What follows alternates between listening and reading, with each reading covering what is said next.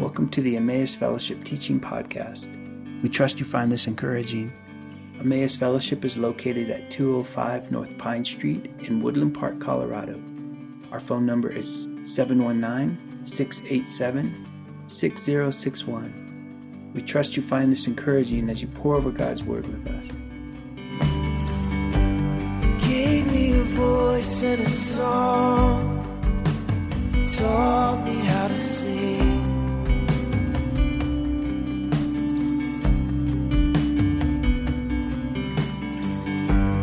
Now I have brothers and sisters, gave me a family.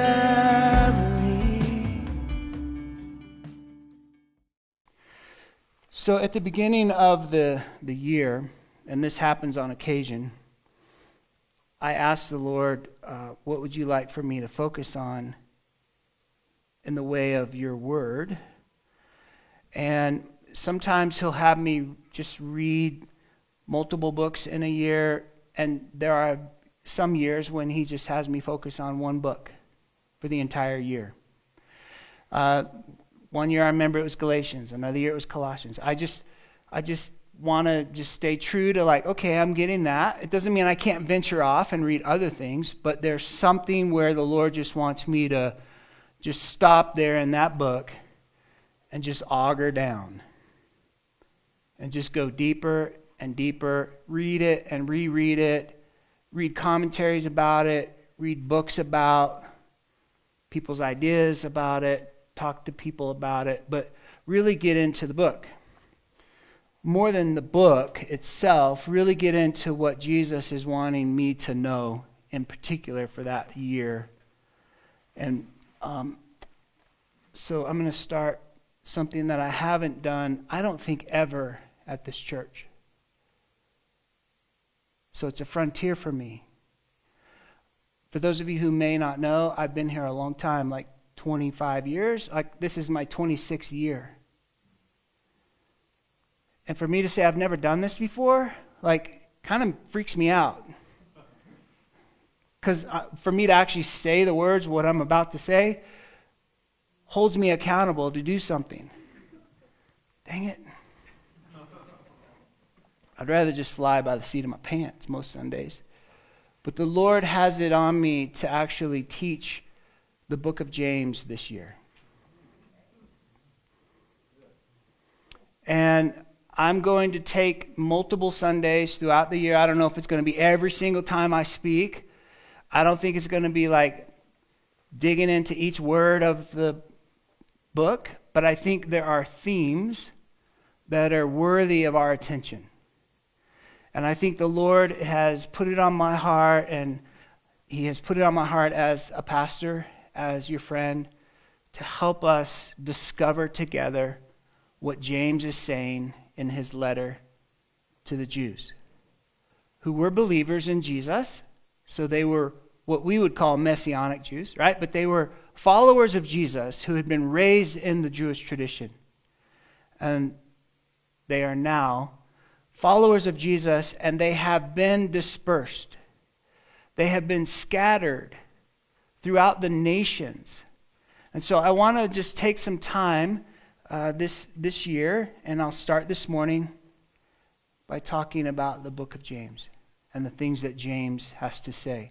This morning's going to be there's going to be a bit of an overview. Some of you know tremendous amount about James.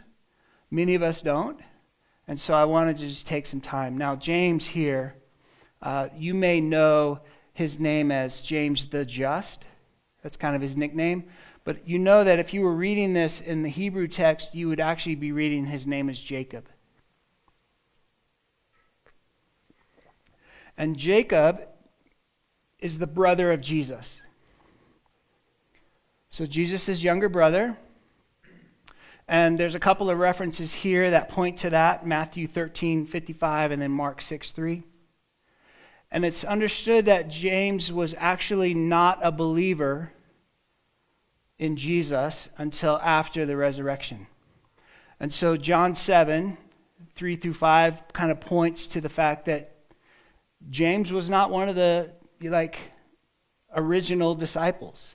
in that sense. He waited until after the resurrection, and we see that in Acts 1:14, 1 Corinthians 15:7, Galatians 1:19.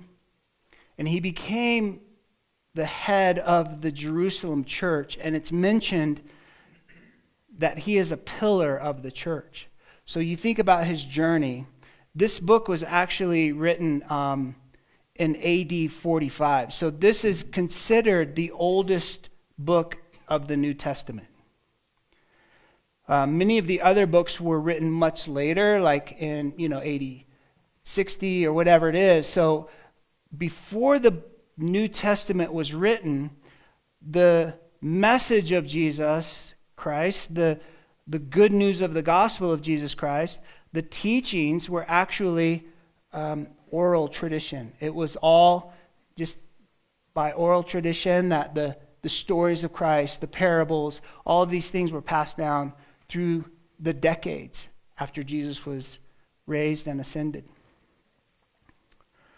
And so if you think about it, this book right here, the book of James, was written before the first council in Jerusalem, which was actually in AD 50. Now, some of you are like, geez, Chris, did you become like this college professor now? We're going to have this sort of Bible text study? Well, maybe a little bit, because I think it's important for us to actually study.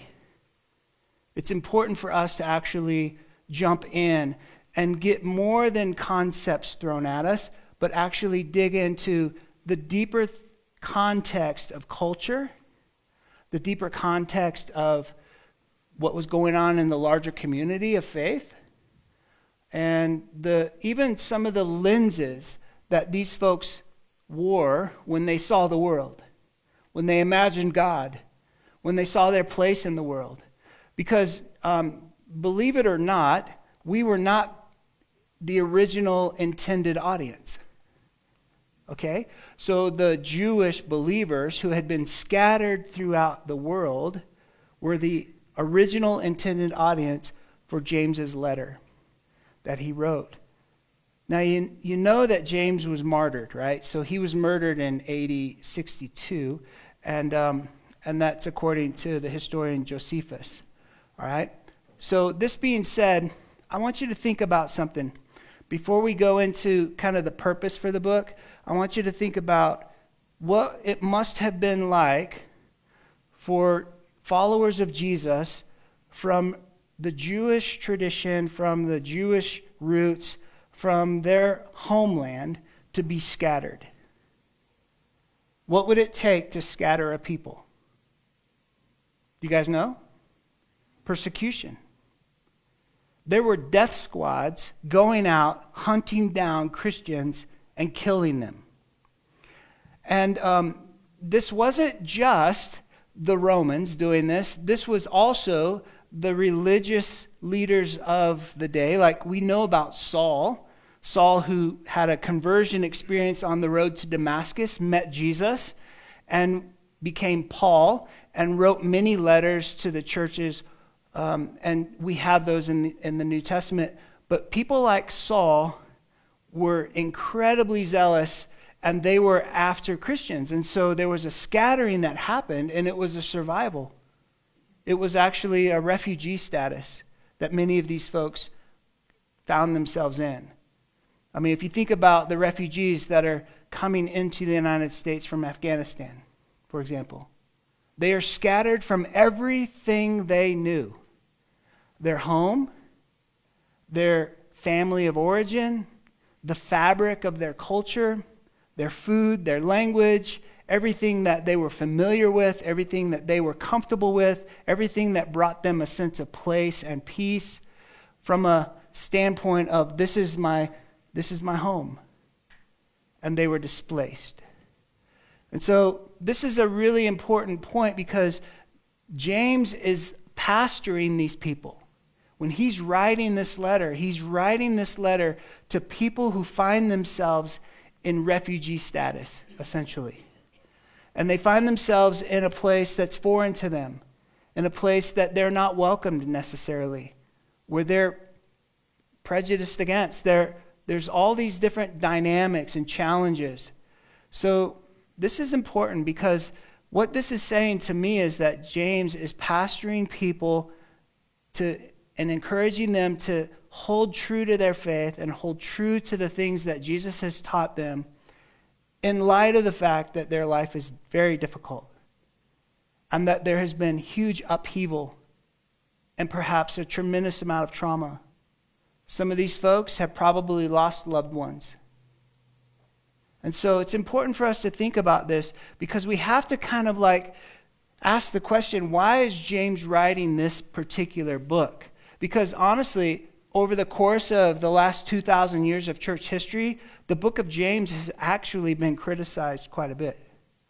There were many in early church history that thought that book should not actually be in the New Testament. And I think that the reason why this letter was written is for some, they believe that it was a response to kind of like this overzealous interpretation of some of the other teachings of the faith, in particular Paul's teachings regarding faith. Now I'm going to talk a little bit about a comparison contrast here in just a moment. There was actually an extreme view that many in the church grabbed hold of some of the teachings of Paul. And have you ever heard of antinomianism? I hadn't until I'd done some research. And this thing emerged in the church called antinomianism, and it held that through faith in Jesus Christ, a person is completely free from any law, including Old Testament code of conduct, including secular law, including the morality of the society. And so there was a real movement in the early church that took the teachings of Paul, and we could actually look at this in modern day too. And we could say that, yeah, there's a ditch over there. And if you're not careful, you could take the teachings of Paul and you could lean over into this place where there's no rule that I have to submit to other than the rule of Christ, and that his work in my life justifying me by faith is enough, that period. I don't have to do anything else. And I actually agree with portions of that. In fact, if it was a spectrum where over here on this end, it would be like, in order for you to be justified, you have to earn your way in God, you have to obey the law, then I would say no to that. But I would also say that James is answering something that's really very important for us all here. Because many throughout church history consider James's letter to be a contradiction of the gospel of faith because he actually talks about works. James actually talks about doing works. And so we have to kind of make some distinctions here at the onset of what I want to share. In fact, if you were a Lutheran and you followed the teachings of Martin Luther, he actually detested the letter. He actually called the book of James the epistle of straw. I know, right? Basically, what he failed to recognize is that James' teaching on good works complemented, not contradicted, Paul's teachings on faith. A lot of the Pauline teachings concentrate on our justification with God, and James's teachings concentrate on the works that exemplify or are an example of that justification. And so we're going to dig into this just a little bit, because in this letter, James emphasizes that good works will naturally flow from those who are filled with the Holy Spirit, the fruits of the Holy Spirit active in their life.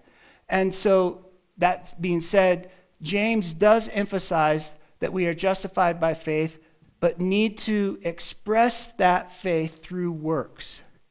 But it's the works of faith and not the works of the law. Okay? So, that being said, I don't see a contradiction here, and I'll just share with you a little bit of my own personal stance on this, okay? So I'll just pause and take a breath. My personal stance is this: that we are saved through faith in Jesus Christ, period. It is by faith alone that we are justified. that we're established, and that we're transformed into the love of God. I believe that wholeheartedly. And I believe that as we receive the gift of life, whether that's eternal life or abundant life, the here and now life, we are empowered by the Holy Spirit in such a way that our lives represent the life and the ways of Jesus through our actions, through our good works. So in short, our salvation is a gift from God, and our works are a gift for others.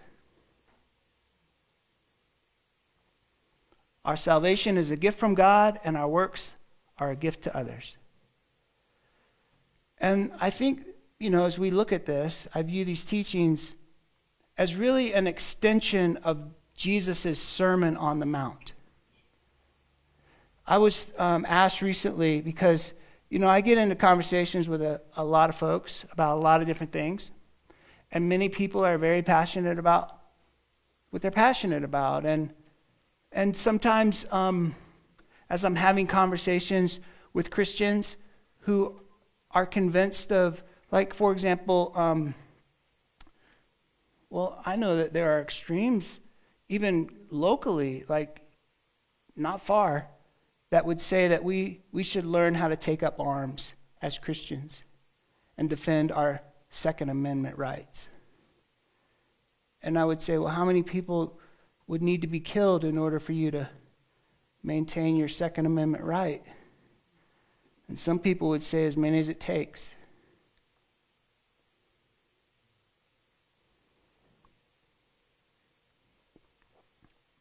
Dramatic pause. I'm like, whoa.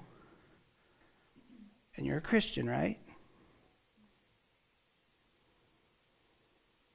And then I almost have to ask, so what Jesus are you following? Because the Jesus I know surrendered his will and gave up his life for you and me. And anyway, I don't want to go off too deep into that. But one of the things that I have to circle back around to constantly is what works in a day and age when we are so polarized, and there's all of these like conversations that talk about, defending our rights and so on and so forth. And I would say, let's go back to the teachings of Jesus and the Sermon on the Mount.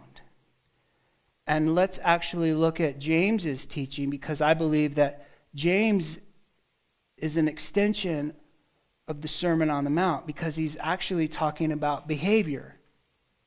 He's actually talking about the way we live our life. And anyway, that's kind of an interesting thing, isn't it?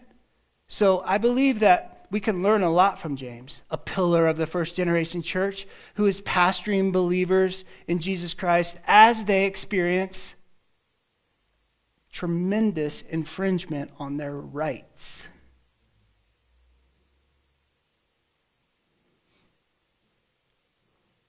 Hardship, persecution, martyrdom. We're not hearing a whole lot about martyrdom these days. I know I'm stepping on some toes. I'm okay with that. I think I'm drawn to this because over the past several months, I've experienced people who claim to be Christians who are behaving very poorly. None of y'all. But it's sad, when you realize that some of the meanest people go to church every week.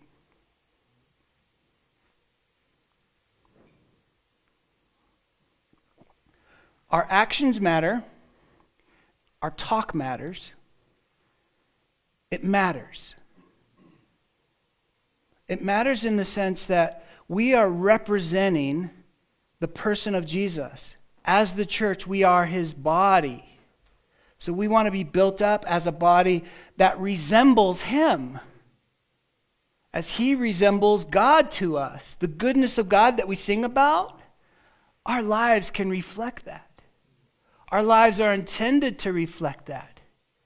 And so I think the book of James is going to do a thorough job of stepping on some of our toes. And I'm okay with that. I actually need my toes stepped on sometimes because, you know what? Left to my own devices, I would imagine a life devoid of having any restraints put on it. I would do whatever I want, whenever I want, however I want. And it wouldn't necessarily reflect the ways of Jesus. But I actually want my life to be informed by the teachings of Christ, by the gospel of Jesus Christ, and by his ways. That's what I want. And the reason why I want that isn't just so that, I will be blessed and experience freedom. That is a perk.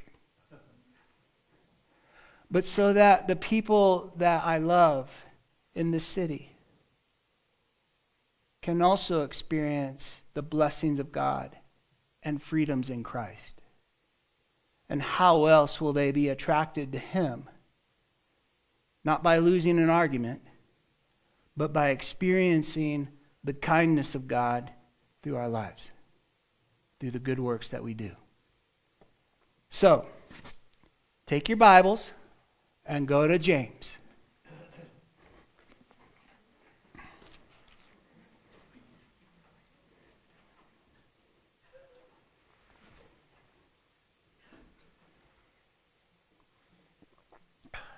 Okay, so James 1, verse 1. I need my glasses. Greetings. My name is James or Jacob. Maybe your interpretation there, your translation reads that. I am a slave or a bondservant or a love slave, which kind of has some nice language to it, but I am God's slave. Okay, we could park it there, and we could look at the fact that the word slave is used when an author like Paul or James or others are identifying themselves to a group of people. They're identifying themselves as a bondservant of God and of Christ. And we'll go more into that here in just a second. I'm writing to all the 12 tribes of Israel that have been sown as seeds among the nations. I'll pause there. So the word slave there, doulos, it means to be devoted to another to the disregard of one's own interests. So I want you to think about Jesus in the Garden of Gethsemane, and I want you to think about his prayer, and I want you to think about the fact that he did not actually want to go to the cross. Like this was really an act of submission to the will of the Father for him to go into the passion and go into just everything that he went through.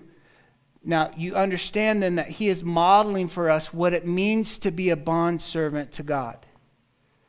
That he is submitting his life to God and to God's will over his own interest. And so you and I, this could be the very first thing that we're challenged with in the reading of James. Like he's identifying himself as a bondservant.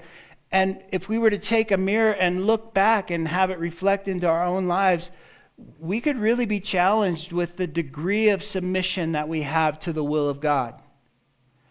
And we could actually kind of move into this realm of exploration and reflection on the choices that we make, where we may not even ask God for his opinion about what we do. Big things. Where we move, what kind of job we take, what kind of thing we are into. It's like, you know that as followers of Jesus, we have chosen to submit our lives to his will. And so we can identify ourselves as bondservants of Christ, but not just in theory, but actually. And so I think it's really important for us to take a look at this word and to say, look, I want to be someone who chooses to act in a way that is submitted to the will of God. And I think as followers of Jesus, we need to trumpet this a little bit.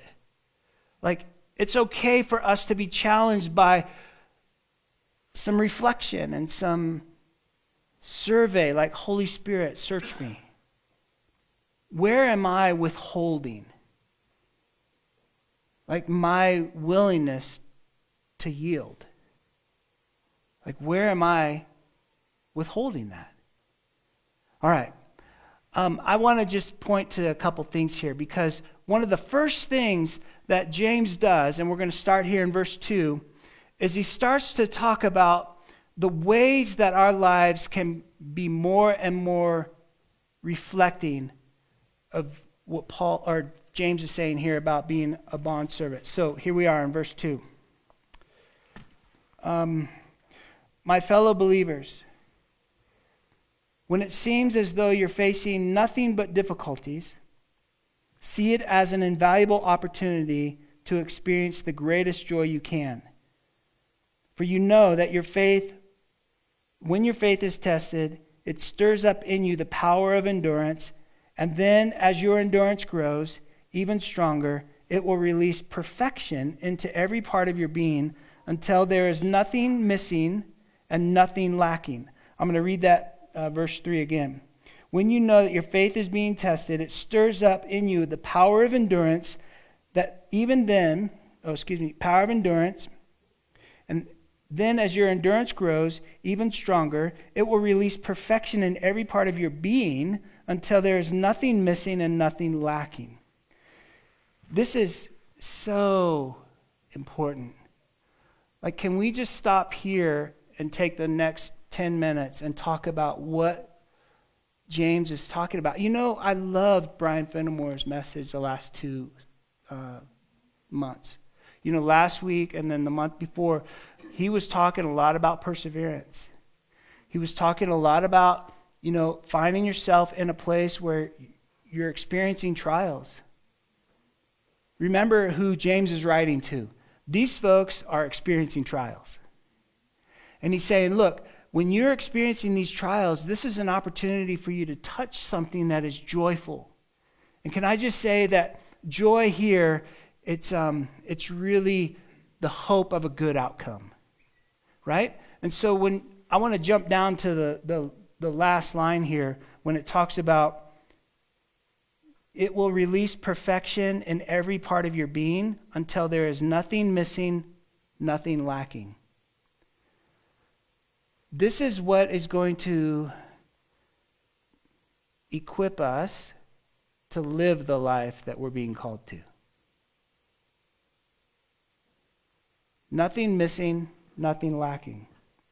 I want to share that since the beginning of the year, I began meeting up with a cohort. There's 8 of us in this cohort, and we meet online every Wednesday morning about 7:30. And it's a cohort of people who are in full-time ministry. And whether they're pastors or chaplains, there's a guy, he's a chaplain for the Army in Anchorage, and there's a woman in New York who is the head of a ministry that works with heroin addicts. So we got 5 different time zones represented, and such a diverse group of people that move in so many different venues. Like, there's one chaplain, she works at a hospital in Durango, and the number of deaths that she has been with families over the last 2 years, I mean, the stories that she tells is just incredibly hard. And everything in between. And it's like, one of the things that we're doing, it's called a scripture circle. So we meet for an hour and a half every Wednesday morning. We've been doing this for about 5 weeks now, since the beginning of the year. And we're taking verse by line, like word by word, and we're moving through Psalm 23. Do you realize that Psalm 23, when it says, God is my shepherd, I lack nothing, that it's the same phrase that James is saying here in verse 4 when he says that whatever you're going through, it has the power to bring something in your life that is transformative, and you will lack nothing, and you will have nothing missing. And in a word that's called wholeness. So there is a transformative work of God that is active in our lives. And I think you said it, Mark, when you were leading us in worship. You were talking about how sometimes the difficult things are the very thing that help us come into that and our dependence on God. And so the key here, as we move through James's encouragement to behave ourselves and to watch what we say and to do life in a way that reflects the ways of Jesus as we're submitted as bondservants, the key to this is not behavior modification. It's a genuine acknowledgement that there is a power released in us that gives us the ability to endure, and that power that is at work within us gives us what we need for life and godliness. There it is. It's the power of the Holy Spirit. It's the power of God at work within us. There is a power that is released when we are in the cauldron. You know, we're like pressed and we're just getting like hammered. There's something of God that is active in that. It's like, I was thinking about this. It's like, okay, grapes are nice, but the fruit of the grape is even better. Olives are nice, but the oil is even better. It's like, what does it take for that to come? It's like a real pressing. And so there's an active thing that if our lives are going to genuinely reflect the ways and the life of Jesus, we go through hardship. We have to endure. And that is the joy that can be set before us. Like, there is something that God is doing that is transformative, that is empowering. I mean, Peter tells us this. As we know Jesus more, his divine power gives us everything we need for life and godliness. And contrast that with this, like, really strong statement that says, in the last days, people will have a form of godliness, but they will deny its power. I don't want to deny the power of God. We can have a form. I mean, and you know, if we're not careful, we can settle for a pretense of Christianity. Just like some of the folks I was describing earlier, they go to church every Sunday, they say they're a Christian, and yet the message of their life is actually, I mean, it's kind of a bold statement, but it's actually kind of antichrist. So I don't want to have like this religious self-reliance, a form of godliness. I don't want to deny the power. I want to be dependent on the greatest source of transformation, right? That's what we're talking about, the power and the presence of Christ in us that activates something in us when we face various trials and tribulations. This is what can help set us towards joy. This is what our hope for a good outcome is. Yeah, if you think about it, God may not give us the solution we want to the problems we face, but he will give us the interior life we need.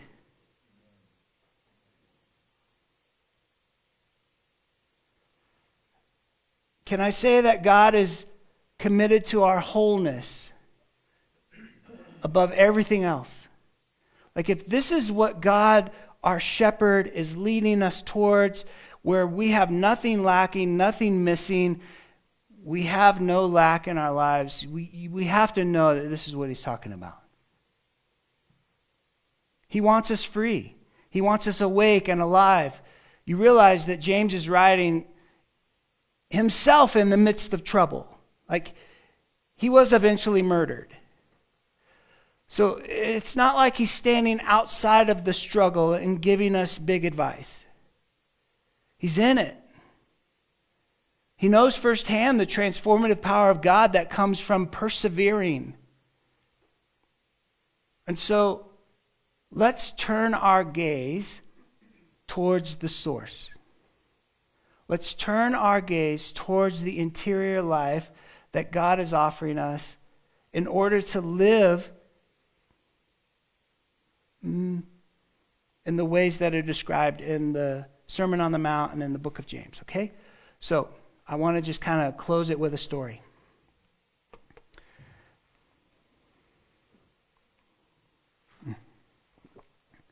This last year has been a fairly hard year. For me, I actually it's only hard because I'm actually aware of areas in my life that the Lord has put his finger on that need transformation.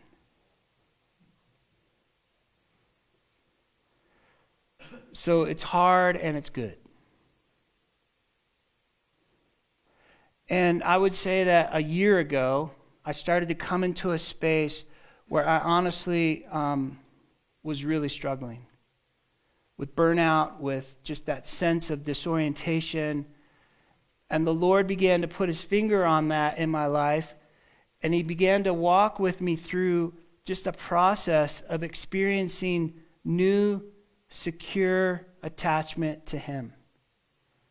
And he did that through a series of counseling sessions, a series of prayer sessions with people, a series of deep conversations with people.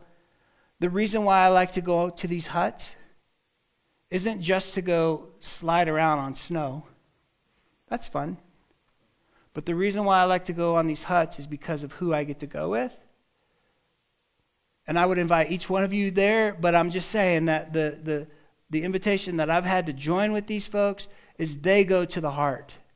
They go into the deep stuff. They go into the conversations.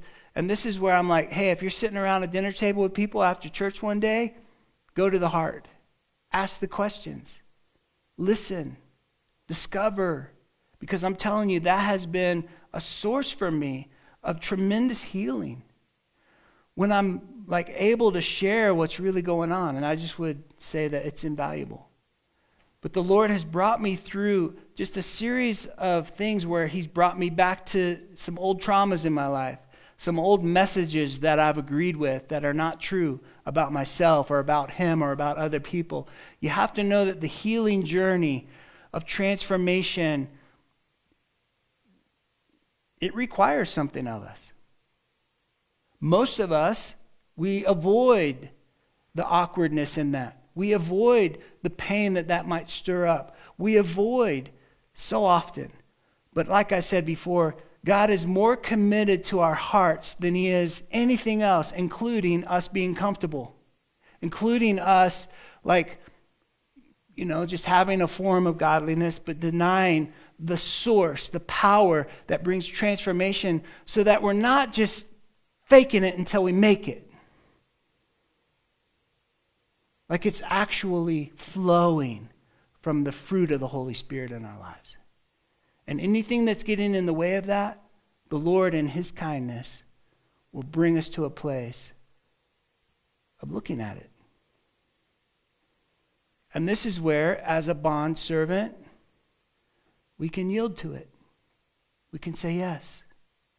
You're equipping me, you're empowering me for a greater thing beyond myself, and I want that. And so I'm just offering these thoughts and this sort of reference point for myself just as an encouragement to each one of you. That you don't have to be outside of the struggle in order to have impact. You don't have to be outside of the struggle, just like James is not outside of the struggle. He's not just giving big advice, he's living it himself. And so you're not disqualified. I love what Henry Nouwen refers to as the wounded healer. Jesus himself is the wounded healer. You're a wounded healer. I'm a wounded healer.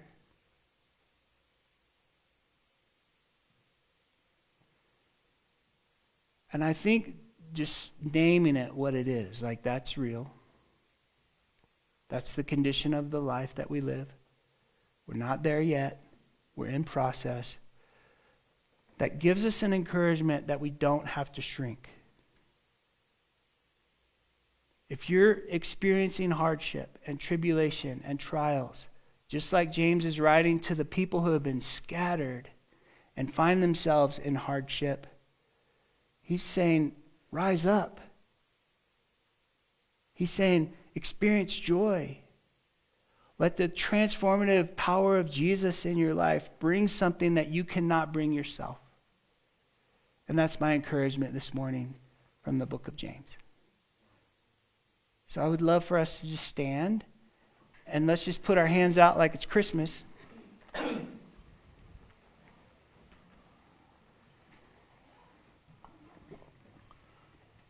I mentioned something about Jesus being faithful to help me find new secure attachments with him. I want to bless you that each one of us can experience more of that. So Jesus, I want to ask for you, even as Mark led us in a time of centering prayer, where we were just saying words like, Abba, Father, you're so good. I pray that we would experience you in ways that really transforms us and really changes the way that we see ourselves or the way that we see you or others. And so, Jesus, thank you for your healing power.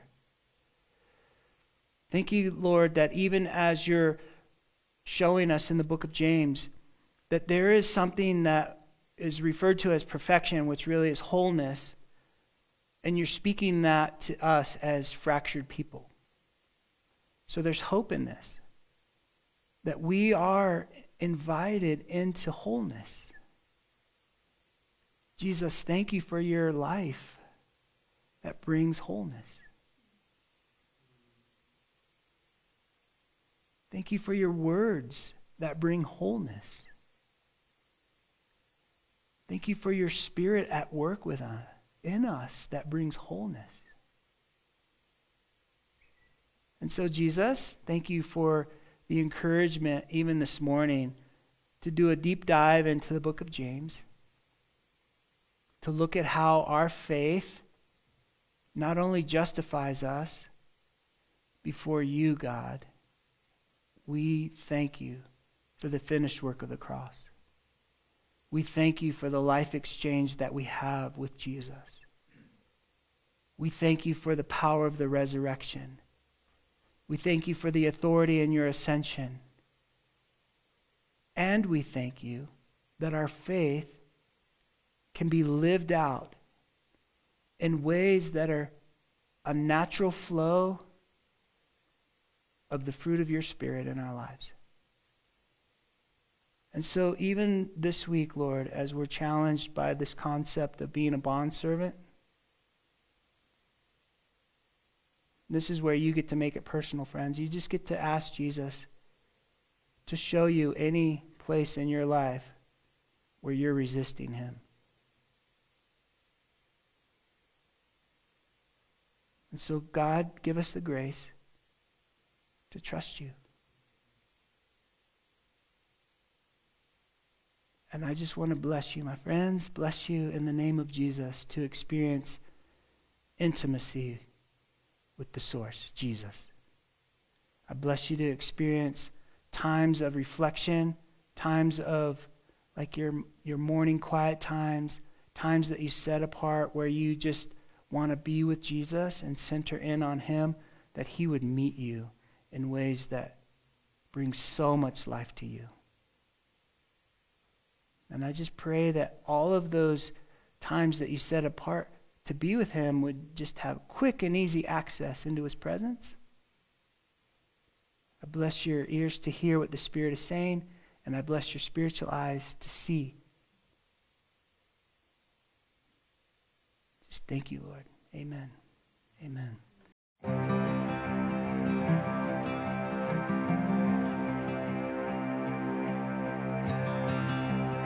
It's our joy to offer these podcasts. We sure hope you enjoyed it. If you have any questions, any prayer requests, feel free to drop us a line at emmausfellowship@icloud.com.